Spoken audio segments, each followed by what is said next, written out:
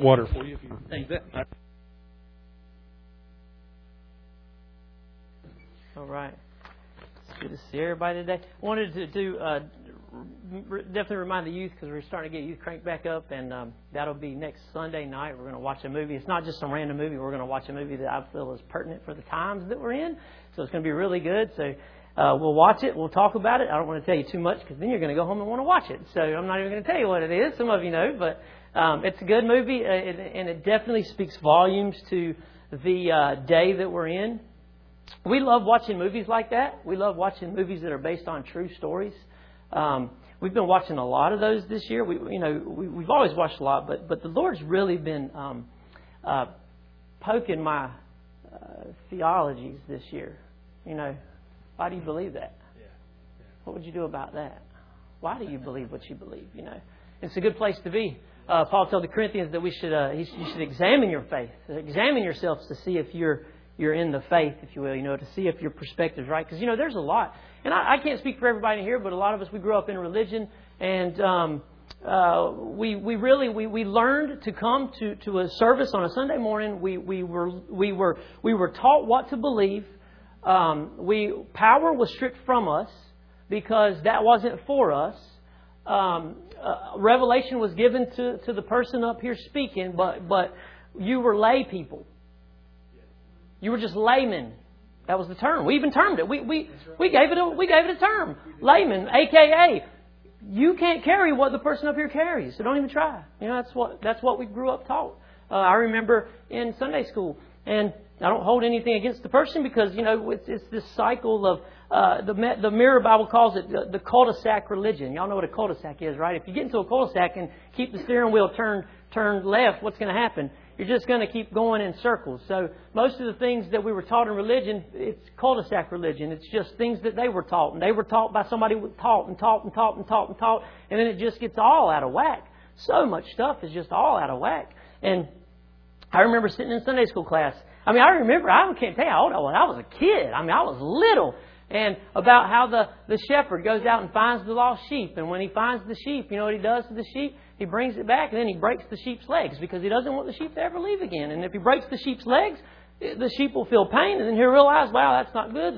The shepherd will bring me harm if I continue to run. And then the other sheep learn, well, look what happens if you stray away. Your legs are going to get broken. Pain's going to be because God brings pain into your life. And we don't want pain. And so we just want to, by fear, right? And that's what a lot of us grew up in, whether we realize it or not. And you don't realize how much it really affects you growing up until somebody tells you God's good and God is love and God's not angry and God's not mad, because we have all these scriptures that defend the anger of God. I got tons of scriptures that can defend the anger of God. Or do they? Or they maybe just my perception of the scripture that defends my perception of reality. Maybe that's not truth. Maybe that's not reality. But maybe that's my perception of what I think reality is. Therefore, I've gathered to myself scripture that defend my theology. And yet, He's nothing like what I've been defending my whole life. And then I'll fight with other people that don't believe like I believe. And I get offended in other people that don't believe like I believe. And I try to push my theology onto you. And I try to push my theology onto you. And if you don't want to believe like I believe, then you go your way, I'll go my way. I'll gather to myself people that believe like I believe. And now I live in the safety comfort zone where everything's good, but it's really not. But I feel like it's good because I'm gathering everybody around me who agrees with me. Because I've been taught to fear things that don't agree with me. I've been taught to stay away from things that do not agree with what I agree with. I've been taught to push away false truth and embrace false truth. It's so true. It's not who we are. It's just what we've been taught growing up. Listen, we all, to a degree, live in that place, right? So we've been watching these movies, man, that... What did you send us last week about the guy that persecuted?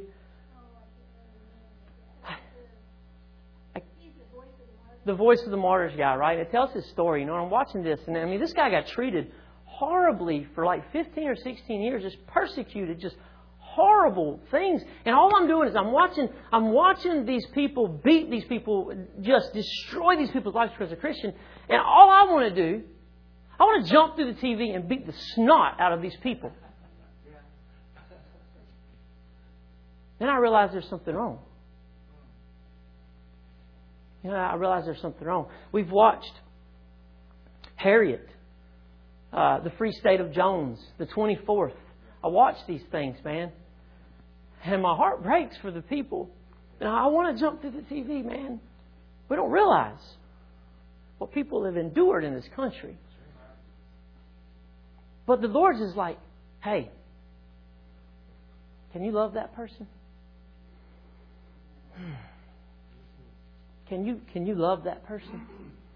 Because I got every right and every justification to be offended. I got every right. I got every law of the land that tells me I don't have to. But there's such what I call a scandal of that right there. There's a scandal inside that cross.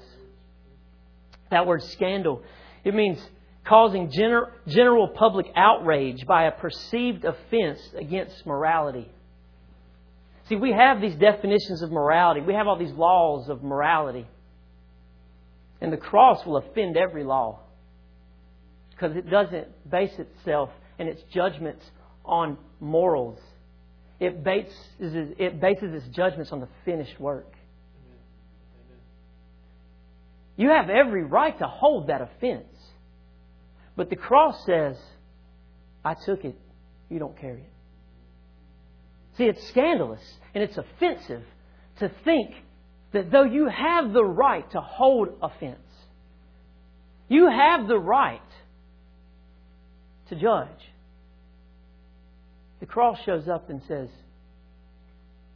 let it go. That's offensive. You've been hurt. You've been beaten. Your heart's been torn. And the cross cries out, mercy. Show them mercy. Give them mercy. It cries. It doesn't just beg. The cross cries mercy. Mercy for your oppressor. Mercy for your enemy. Mercy for those who deserve justice. And that's a scandalous place to be. And I've been walking in that past few months. A place where the Lord has said, will you forgive them? Will you not charge that sin against them? Jesus was the perfect example, was He not? As He was being nailed to the cross. Jonathan Edwards deemed this teaching sinners in the hands of an angry God. And it was such a great scriptural teaching. People were falling out of trees and running to the altar and getting saved. And it was absolutely absurd. Brad Jersak, if I came to faith with an eternal flamethrower pointed at my head, was that an authentic, willing faith response? If I threaten you with death if you don't say yes, should I rejoice that you ran down here and said it? Because I'm letting you know what's going to happen to you if you do not say it. That's not the cross. That's not the message of the cross. That's the message of religion. It twists the arm, forces you to make a decision or else. When the arms of our Father were spread wide open, saying, I love you. I will not charge you with this sin. As He was being nailed to the cross, Father, scandal. Father, they're nailing Him to the cross. They are murdering God Himself. Every right for retribution on them. Every right for them to be tried and found guilty and to be sentenced to death. Every single right I can find in the laws of this world. But we don't live by those laws. Every right that said try them and find them guilty was diminished at the cross, because the cross cried out, do not charge them with this sin. What a scandal. What a scandalous message. What a message of freedom. And see, you have to understand, when Jesus walked this earth, you have to understand where the Jewish minds were at that time. 150 years of slavery to the Roman rule at that point in time.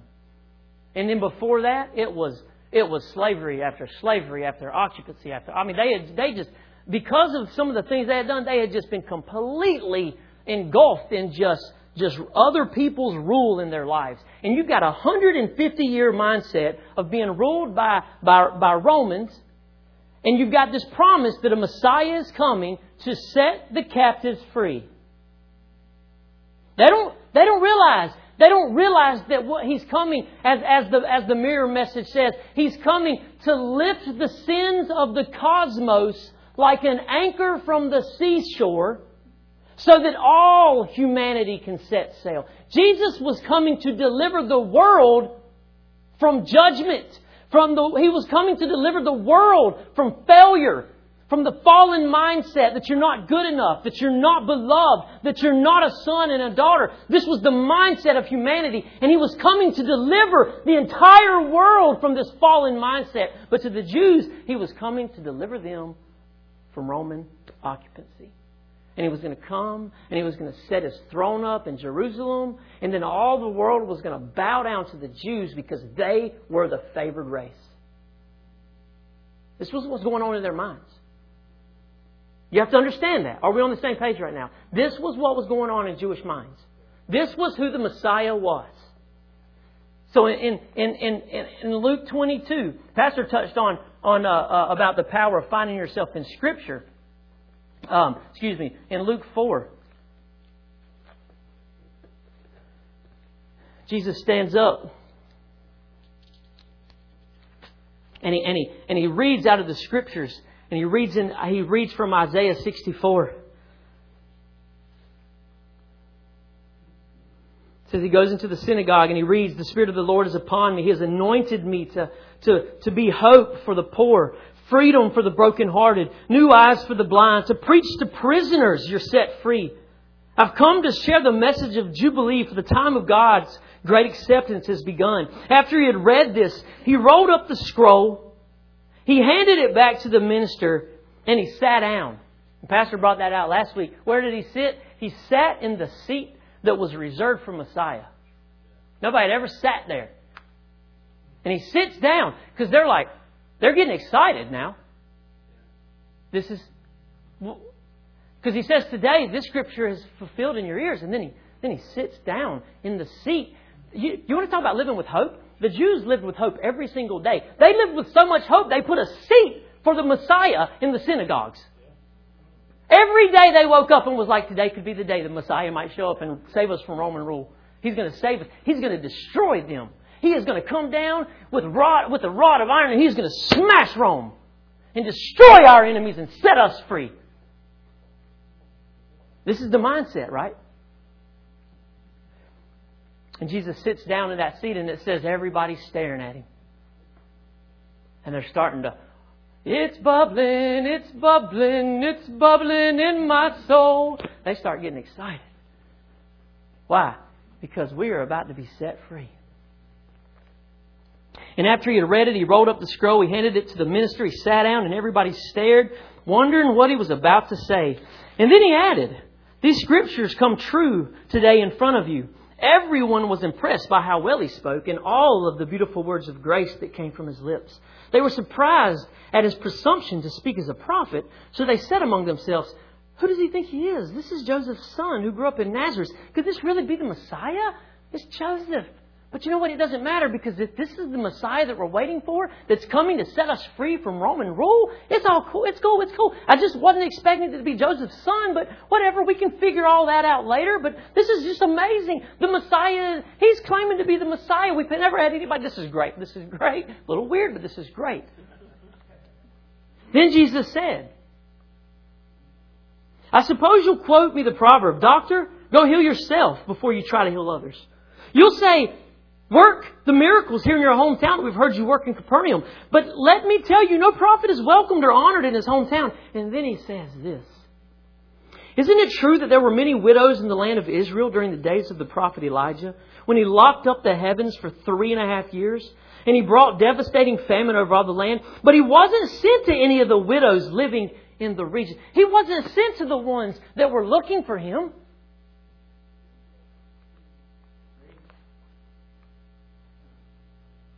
Instead, he was sent to a foreign place, to a widow in Zarephath of Sidon. He was sent not to those who were in expectation, but to the ones who weren't looking. He was sent to the enemies of Israel. All the widows in all of Israel, and God sends Elijah to one of their enemies' home. And inside the enemy's home, he finds a widow. And he says, will you make me bread? And the widow says, I can't make you bread. I'm gathering sticks for me and my son. And we're going to eat this bread, and we're going to drink the last little bit of water, and then we're going to die. God sends Elijah to the home of Israel's enemy and saves a widow and her family. An enemy. The ones that the Messiah is supposed to be coming to destroy and bring vengeance on. Jesus says, you remember that? Do you remember who the Lord sent Elijah to? He sent him to your enemy and he saved him. Oh, or have you not considered the prophet of Elisha healed only Naaman, the Syrian, rather than one of the many Jewish lepers in the land? All these Jews dying of leprosy, and the Lord puts it on someone's heart to tell Naaman to go to visit the prophet Elisha. Naaman, a Syrian, an enemy of the Jews. All these lepers looking for the Messiah, and one who cares nothing about a Messiah, nothing about salvation. And he wasn't in faith. Do you remember the story? Naaman goes, okay, I'll go, I'll try this out. And he finds Elisha, and Elisha's like, go dip in the river 7 times, Jordan. You'll be healed. And Naaman's like, my God, you son of a Jew, forget you. And he walks off, right? And he's all mad and he's stomping home back to Syria. Was he in faith? God not only went to the enemies of the Jews, but He went to those who had no faith. And Naaman's servant is like, hey man, why are you so mad?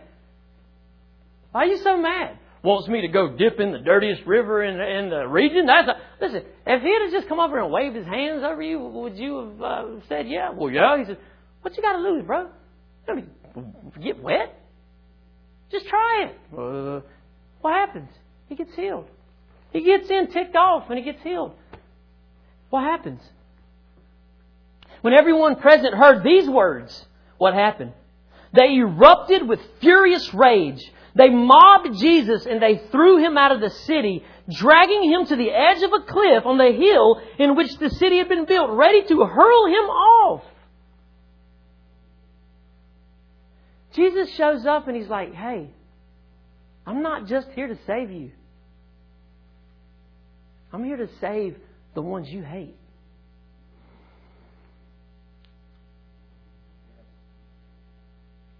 How did it make them feel? It says they were filled with wrath. That word wrath is the wrath of man. It means to be emotionally distraught to the point where you have uncontrolled anger. What stirred up uncontrolled emotional anger in them?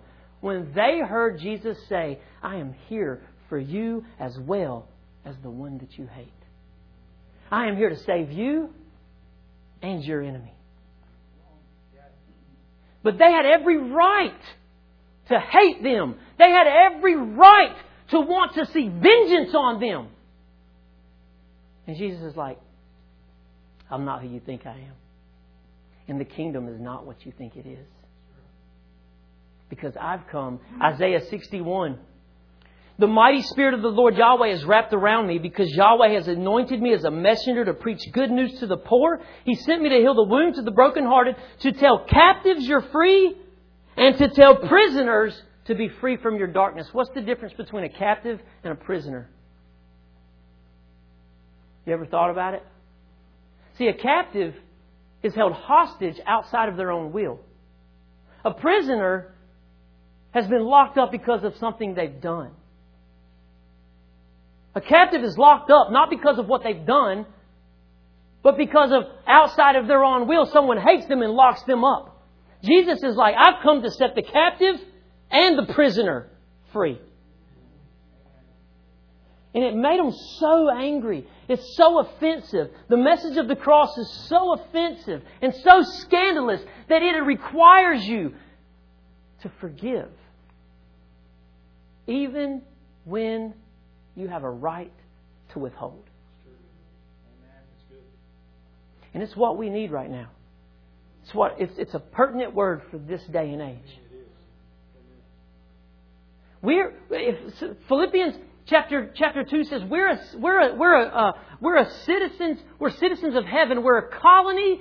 In the Passion it says we are a colony of the citizens of heaven on earth. May I add, it doesn't say you are a colony of Republicans. It doesn't say you are a colony of Democrats. It doesn't say you are a colony of independents. It says you are a colony of heaven on earth. And heaven does not look like a Republican. It does not look like a Democrat. It does not look like an independent. It looks nothing like government.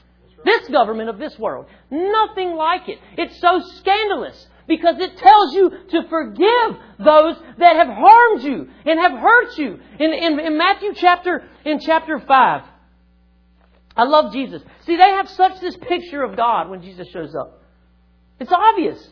Because when He presented a different picture of who God was, what did they want to do? Throw Him off a cliff.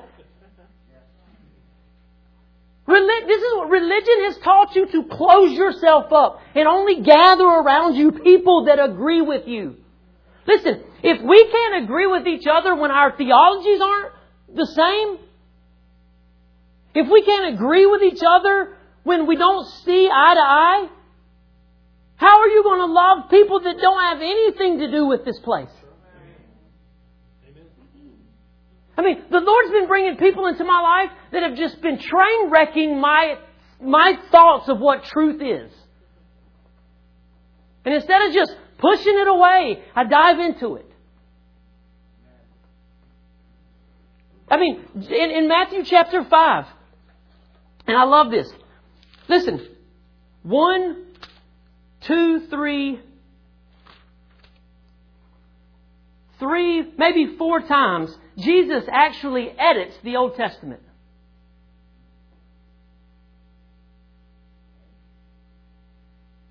He actually edits it.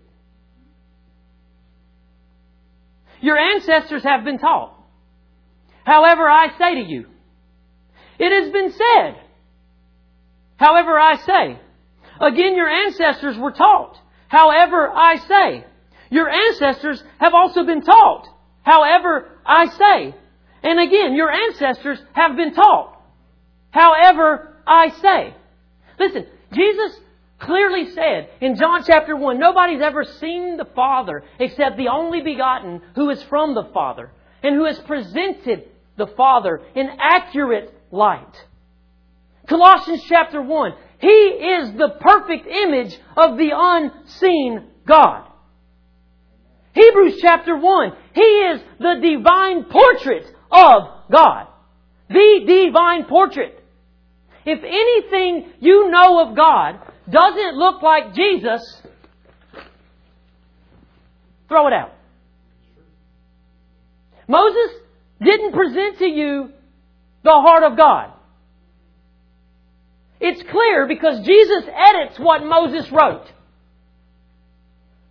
You've been taught by your ancestors to love your enemies and hate the ones that hate you. Where did they learn that from? From the Mosaic Law. The Mosaic Law taught them to love those that love you and hate those that hate you. Did Moses get that from God?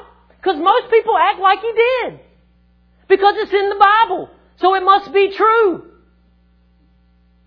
And here Jesus, the seen representative of the Father, the one who portrays Him accurately, looks at them and says, I know you've read it, but I'm here to edit it. I know you've read it, but I'm here to show you what truth and reality actually is. See, why would He say that if they weren't struggling with hate? Why would they say that? Why would He say that if they weren't struggling with inclusion and separation? Remove yourselves. Separate yourselves from them. Religion has turned church. We went a while back ago to hear Bill Vanderbush talk, and we were coming home, and on the way home, we passed by a motorcycle club down in Fort Mill, and it was interesting. Like, we drive by it, I forgot I was there, and like it's all fenced in like a compound. The only thing that you can see on the inside is when you're passing by is the gate there, and I saw the guys that were kind of standing there. But it was all fenced in, right? Why? Because see, in a motorcycle club or in a gang, they're to themselves. You're either part of the club or you're an outsider. And if you're an outsider, you don't belong unless, of course, you go through an initiation. And you do something that's required of you. Right? And they govern themselves. They built fences around it, right? Now, if you're willing to do what we say was required, we'll let you in. But until you do what we say, you're an outsider. You don't belong. Welcome to 2020 religion. So true. And we'll go over some scriptures to let you know, in the kingdom of heaven, there's no fences. There's no requirements, but what? Just believe. Where in it? Where in the Bible is it that we have to lead somebody to a particular prayer in order for Jesus to actually come inside of them, which actually gives you the thought that Jesus is outside of everybody until they say some special prayer and then He comes in. Where is that in the Bible? That's not in the Bible. What did Paul tell the Roman or the prison guard when he was getting ready to kill himself because the prison doors had opened? Notice nobody ran away. He just assumed they had. And he's getting ready to kill himself, and Paul says, hey, stop. Nobody's going. It's fine. Everything's cool. You ain't got to do this. What must I do to be saved? Well, let me take you down the Roman road. Let me tell you, the wages of sin is death, but the gift of God is eternal life through Jesus Christ our Lord. Let me tell you that you were on your way to a sinner's hell. But Jesus gave His life for you, and He saved you from the fiery wrath of God. Now that you don't have to endure lake of fire and hellish brimstone, if you'll believe. Now, brother, say this prayer with me. Say this prayer and you'll be saved. No, He just looked at him and said, dude, just believe. If you'll believe it, you and your whole family will be saved. Well, that'll mess up some religious theology. If he believed, his whole family got saved? His whole family would experience it because he believed? Kicking over some sacred cows right there.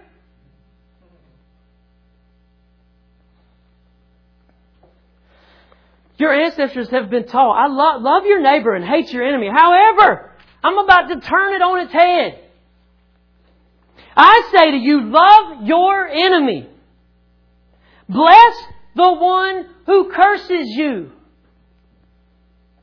Pause. Love your enemy. You know that person that cursed you and cussed you out for all you were worth because they were having a bad day? Bless them. Oh, yeah, but you know what? I didn't do nothing to deserve that. I was just walking down the road, minding my own. Are you justified in holding that? Absolutely. But the scandal of the cross says, let it go. Let it go. Do something wonderful for the one that hates you. Respond with the very and respond to the very ones who persecute you by praying for them. One says respond with the energies of prayer. It says for those who use you, for those who actually that word is abuse and molest you. I ain't never been molested. I can't imagine if you have. My heart hurts for you. What kind of power is grace? Because grace would say to you, I know it hurt. It was so not okay. But I need you to pray for them. Paul said in Romans that when your enemy's hungry, feed him. When he's thirsty, give him drink. Why? Let the Lord handle that. You know, we look at Hitler. 7 million Jews dead. Don't justify it. Horrible, heinous acts of cruelty and murder. But you know what? The cross would have told every single Jew that was put into the smoke chamber. You pray for him. You pray for him.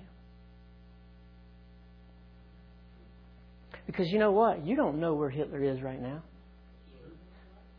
See, our Father lives outside of time.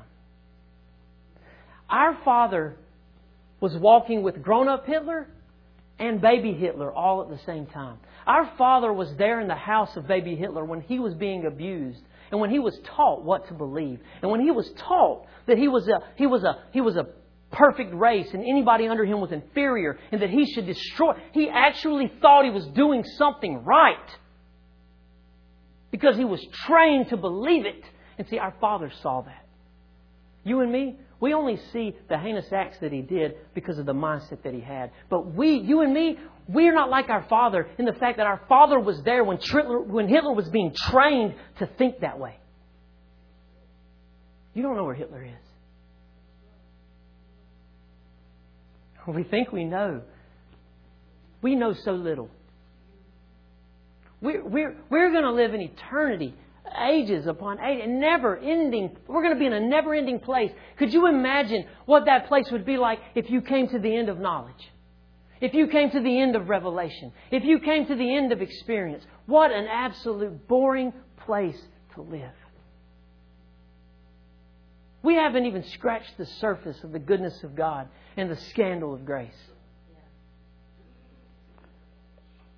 For that we will reveal your identity. When you love your enemies, you're revealing your true identity. And you're revealing the heart of the Father. See, if until we learn to love our enemies, until we learn to lay down offense, whether you are justified in it or not, you'll never reveal the heart of the Father. Because it's in forgiving. It is in mercy that the love of God is revealed. That's where the miracle is. When the people came to the Jesus and Peter, does your master pay temple tax? Jesus, they didn't have to pay temple tax. Temple tax was reserved for those who were not Jews. It was reserved. Peter got scared and like, yeah, we pay tax. Jesus sits down with Peter later in the house and says, Peter, let me ask you something. Do the children pay the temple tax? Or do the people that are outsiders pay the temple tax? Peter's like, oh man, you're right. I screwed up. I thought we paid it, but we don't actually have to pay it. I'll go tell them we don't have to pay it. You're right. I'm sorry. Peter, listen, don't worry about it. Just so we don't offend them, go pay the tax that we don't have to pay. But how did Peter pay the tax? By going fishing. By catching a fish. Where was the miracle? The miracle was in choosing grace over being right. See, sometimes that miracle that we're looking for, that miracle, it's found in forgiveness. It's found in loving. It's found in praying. It's found in blessing your enemies. Peter would have missed the miracle had he chosen being right. Peter would have missed the miracle had he chosen offense over grace. The scandal of grace. Scandalous. It's so scandalous. And how can we, right? We look at this world. Oh man, time's not going to allow it. But But we look at this world. I want you to see the perception of how Paul saw people and how the Father, through the scandal of grace, how the Father sees the world. Your enemy, the person that you call an enemy, they're not an enemy to God. He gave His life for that person as well as He gave His life for you. That's the scandal. Because you have a right to be offended, but the Father says, release it. In 1 Corinthians 5:13, Paul is under this persuasion.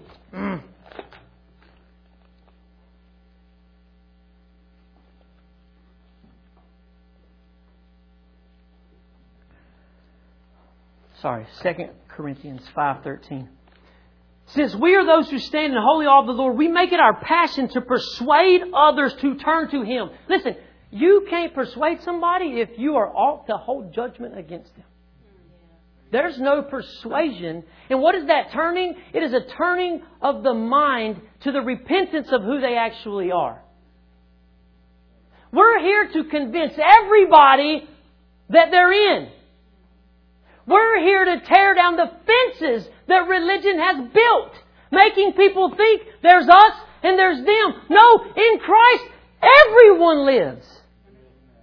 And the gospel is to present the message, you're in, you're in, you're in, you're in, you're in, you're in, you're in, you're in, you're in, you're in, you're in, you're in, you're in, you're all in. It's like Oprah giving out cars. You get a car and you get a car. You have salvation. Christ is in you. Christ is in... I hadn't said a prayer. You don't have to say a prayer. He did it. That's what makes it so scandalous. He came into you when He said it's finished. That's the message of grace. That is the gospel Paul preached. You're in. See, we don't look at them as if they're in until they say some prayer. And then when they say a prayer, Jesus comes into them. Like Jesus is standing outside, just waiting for them to say a prayer. And as soon as they say a prayer, He's going to jump inside of them. No! The gospel is He's in. You're in. You're in. You're accepted. You're beloved. You're holy. You're pure. Gospel is to persuade someone that they are already in. In Luke 10, the disciples come to Jesus and they're all ecstatic because they can cast out demons. Unbelievers. Y'all realize that, right? Those were 12 of some of the racist people you have ever met in your life. They wanted to burn down a city because they wouldn't let Jesus walk through it. They were demeaning to women. Did you realize that the women were the most oppressed group of people in the time of Jesus, and the Jewish nation was the one oppressing? It's why they weren't even worthy to be counted. Oh, there's 5,000 men. He fed 5,000 men. What about the men and women? Or what about the women and children? It doesn't matter. We're only counting the men today. You're in. You're in. You're in. You're in. You're in. You're in. You're in. And it's not because you're in church. It's because you live, move, and breathe. Because in Him we live, move, and breathe, and have our being. Paul didn't just write these letters because people had said a sinner's prayer. He was letting them know how to view everyone. You're in. Tell them they're in. Tell them they're accepted. Listen, we call them lost. Well, in order to be lost, you once had to have been belonging. You had to have belonged in order to be lost. You're blind. It doesn't mean that what's around you isn't truth. You just can't see it. But it's there. He's in you. You're just blind to the reality. So I'm here to persuade you of truth. And see, I can't do that if I'm holding on. And now if I see Democrat, and if I see someone who doesn't believe like me, if I see Republican, if I see Independent, and what are we? Is it worth offending? Is it worth holding on to our ideologies and pushing people away and moving? Why did Jesus just not say, we don't owe your taxes? You and I both know I am Jewish and I don't have to pay it. Put that on Facebook right now. Sin. That's what's on my mind right now.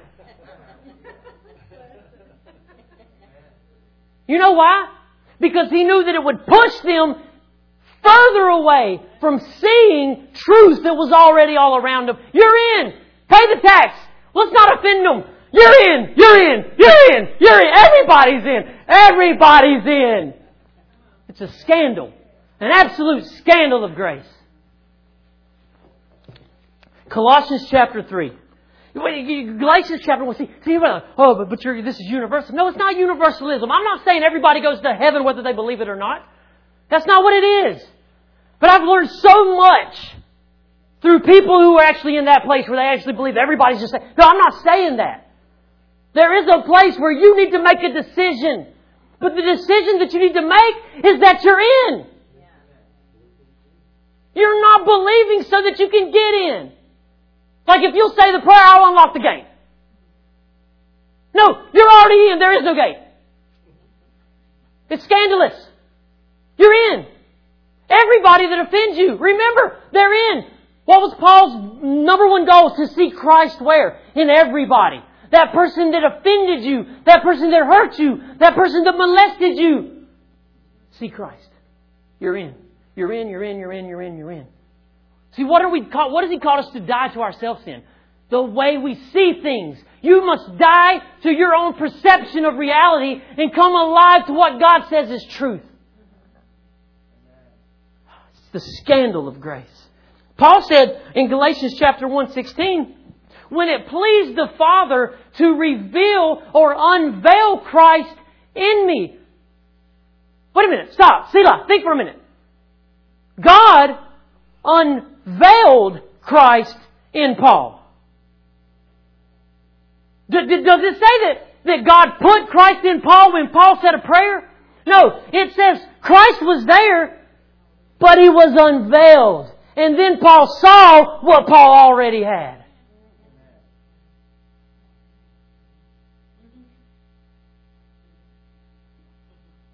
He's in all. Let's wrap up with this real quick. Listen, why am I sharing? What does this got to do with forgiving people? Because when we learn to see Christ in everybody, and when we learn to see that Christ is in all things and in all people, and then you can actually see that person that offends you, and you can see Jesus instead of that person, you can pray for them. You can bless them. Why? Because you're seeing Jesus in them. In your prayer, in your blessing, will what? Unveil Christ in them. Yeah. It's the scandal of the cross. You're right. You have a right to hold that offense. You're right. You can. Law says you can. But there's two types of justice in this world. Retributive justice and restorative justice. And the cross is the justice of restoration, not retribution. God did not put Jesus on the cross because He was so mad at Him and that He had to just punish somebody. And so I don't destroy the world. I've got to unleash this anger. So I'm going to put Jesus on the cross and I'm going to unleash all my anger on. That's retribution. God was not paying you back and just throwing up on Jesus and now He's like, now we can hang out. No, it was restorative justice. I mean, think about it for a minute. The more I understand restorative versus retribution. Somebody murders a loved family and it's horrible. I can't imagine it. But then our laws actually think that if they put this person in an electrical chair and they bring the family in and have the family sit down and watch that person get fried from the inside, that all of a sudden what happened to them is restored? Did they walk out restored? No, that's retributive justice. You did that to me, you owe me. That person leaves worse than they walked in. Because retribution does not heal. The cross was not retribution. It wasn't God mad so He had to destroy. It was God in Christ bringing everything back to new. It was God in Christ restoring your perception of reality. Colossians chapter 3, and then we're going to wrap up with a song.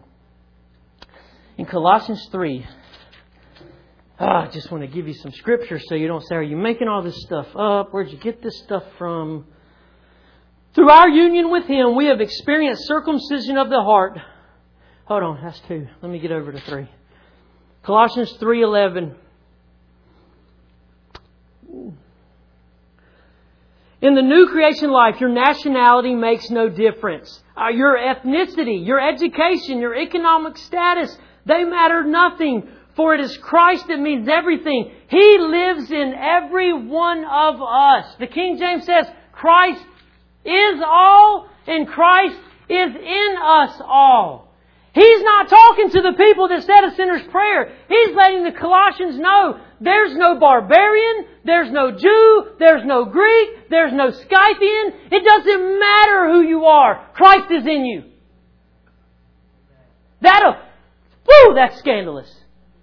For instance, Scythian. What is a Scythian? Why was it such a scandalous statement for Christ to look at the Colossian church who was Greek and say, Christ is Scythian. Christ is in Scythians. See, because here's the mindset of a Scythian in those days. A polytheistic spirit worshiper who had neither law nor prophets. They were largely illiterate. They were warlike and dangerous. And their culture was so alien that they let women fight and be leaders. Because, see, women were still living oppressed in Colossae. So Paul looks at the Colossian church and the Colossian culture who are sure that they understand what salvation is all about. We've got this thing figured out. We know. And Paul looks at them, no, you haven't scratched the surface of the scandal of grace. You haven't scratched the surface of the blood of Jesus on the cross. Because Christ is not just in you, He's in the barbarian. Which means the people that don't even talk your language and understand your culture. Church culture. Churchies. He's in them. So you think you've got it figured out. And I'm letting you know, He's in them as much as He's in you. You've just got revelation. But a small portion of revelation, because that's why I'm getting ready to say what I'm getting ready to say. Because the revelation that you have is distorted. Because you've turned it into an us and them. So Paul looks at them and he says, He's not just in you. He's in those polytheistic, spirit-worshipping people that have neither law nor prophet. You know, those largely illiterate, barbarian, warlike, dangerous people over there? Yeah, we know them. Yeah, we send missionaries to them all the time. Well, Christ is in them. Well, what do you say? You need to change your message. What is the revelation? What is the beauty and the scandal? Colossians 1. It's the mystery of Christ. Christ in you, the only hope of glory. Christ in you, Christ in you, Christ in you, Christ in you. Christ in that person that just drove by. Christ in that person that just drove by. Christ in all the people in the club. Christ in everybody. Christ in all the bars. Everybody in the bar has Christ. They just don't know it. That's why we persuade them. Through love, through forgiveness, through the scandalous message of the cross. Christ in every homosexual. He is. He's in every homosexual. And me holding a flamethrower to their head, threatening them with what's going to happen to them if they don't repent. The only repentance that they need is what? Christ is in you. Turn your thinking around. You are holy and beloved in the eyes of the Father. Now, I don't know if I believe that. Throw me off a cliff then. Because this is the scandal of the cross. Listen, I want to close it like this. Every day, it's about the cross. It's about the message of the cross. We're going to close with a song of worship. And I encourage you, if like, wow, yeah, I encourage you to just come. Let's just come to the altar. And I just want you. Listen, when I got saved, I was wrestling. I was a drug addict. I had all these things going on. And I remember I had an opportunity to go to a party one night or just stay home by myself. So all my friends, they went to this party and I stayed at home and I sat down on this couch and I was like, I don't know what to do, God, because I don't know what to do. You know, I don't know what to do. I don't know what to do. And He's like, turn the TV on. And I turn the TV on and the Billy Graham Classics on, right? And Billy Graham starts preaching something out of Isaiah. And all of a sudden, man, something hits me. And man, I fall on my knees. And as soon as I close my eyes, you know what I see? I see the cross. That's all I see is the cross. And it changed me. What did He use to reveal Christ in me? The cross.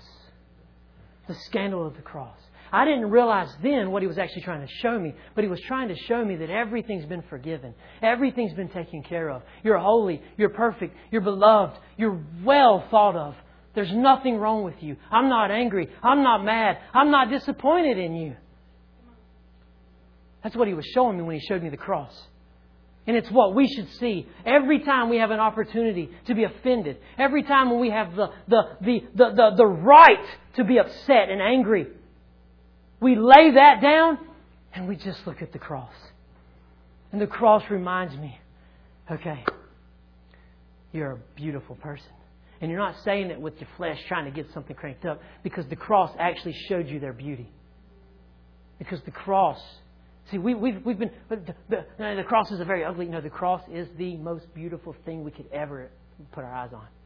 When we understand. When the blood of Jesus spilled down on the cross and hit the ground. See, the blood of Abel cried out for vengeance.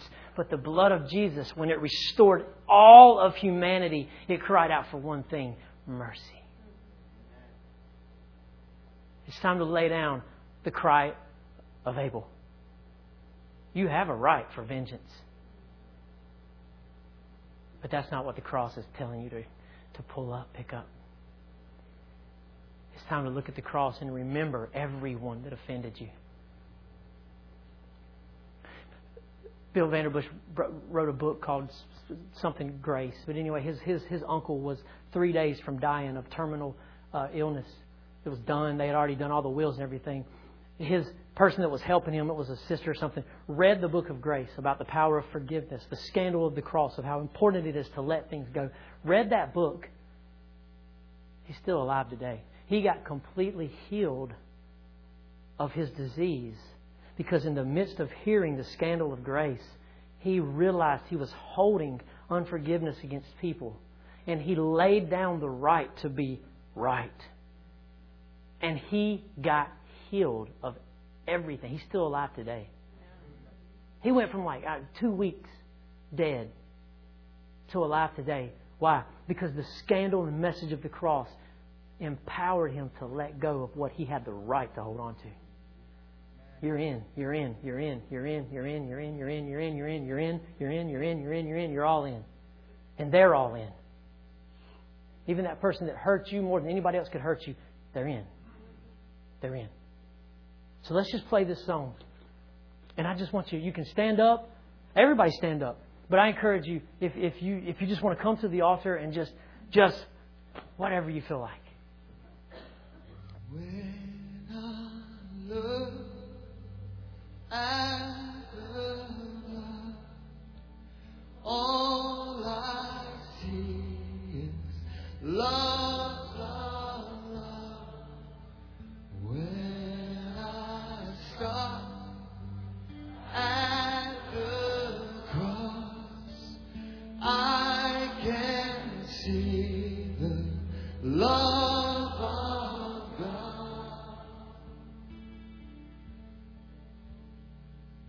But I can't see competition. I can't see hierarchy. I can't see pride or prejudice or the abuse of authority. I can't see lust for power. I can't see manipulation. I can't see rage or anger or selfish ambition. When I look at the blood, all I see is love, love, love. When I stop at the cross, I can see the love of God. But I can't see unforgiveness. I can't see hate or envy.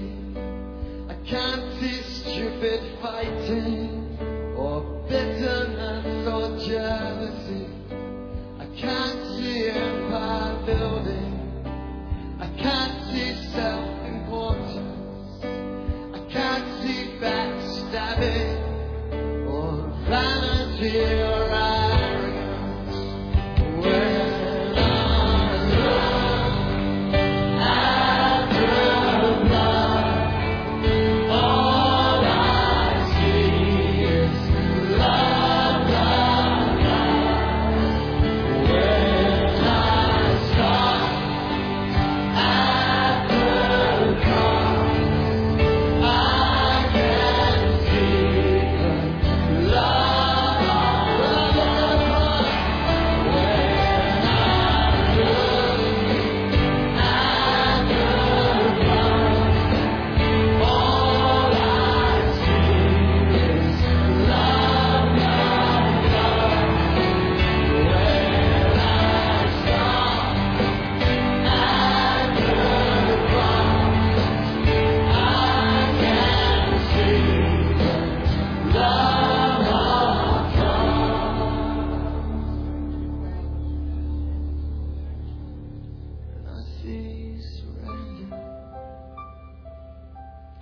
sacrifice, salvation, humility, righteousness, faithfulness, grace, forgiveness.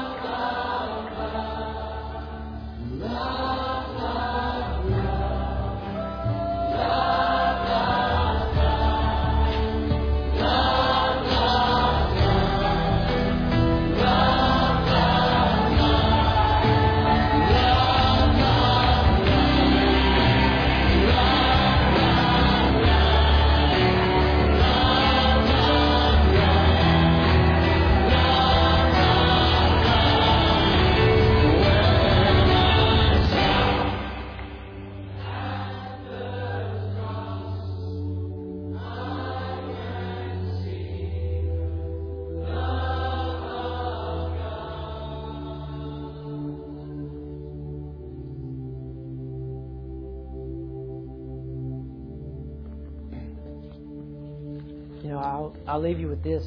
This morning, the scripture that came up as soon as I sat down and was just like, Father, where are we going today? Was Hebrews 10:24. Let us provoke one another to love and good works. And the Father said, I want you to provoke them today. That word provoke in the Greek means paroxysmos. It's a provoking. It's a provoking which literally jabs or cuts someone so they must respond. To incite someone and stimulate their emotions. It's not a provoking that causes anger. It's like going to a pep rally. That kind of provoking. You ever been at a pep rally? And the pep rally is so good. You don't really like basketball, but there's just something going on inside that pep rally that makes you want to come back to the game, and it makes you want to cheer. You've been provoked. You've been incited in your emotions to go do something that you haven't been doing. Today, I pray that this message from heaven has provoked you and cut you to your emotions to live scandalous in spite of everything. Amen.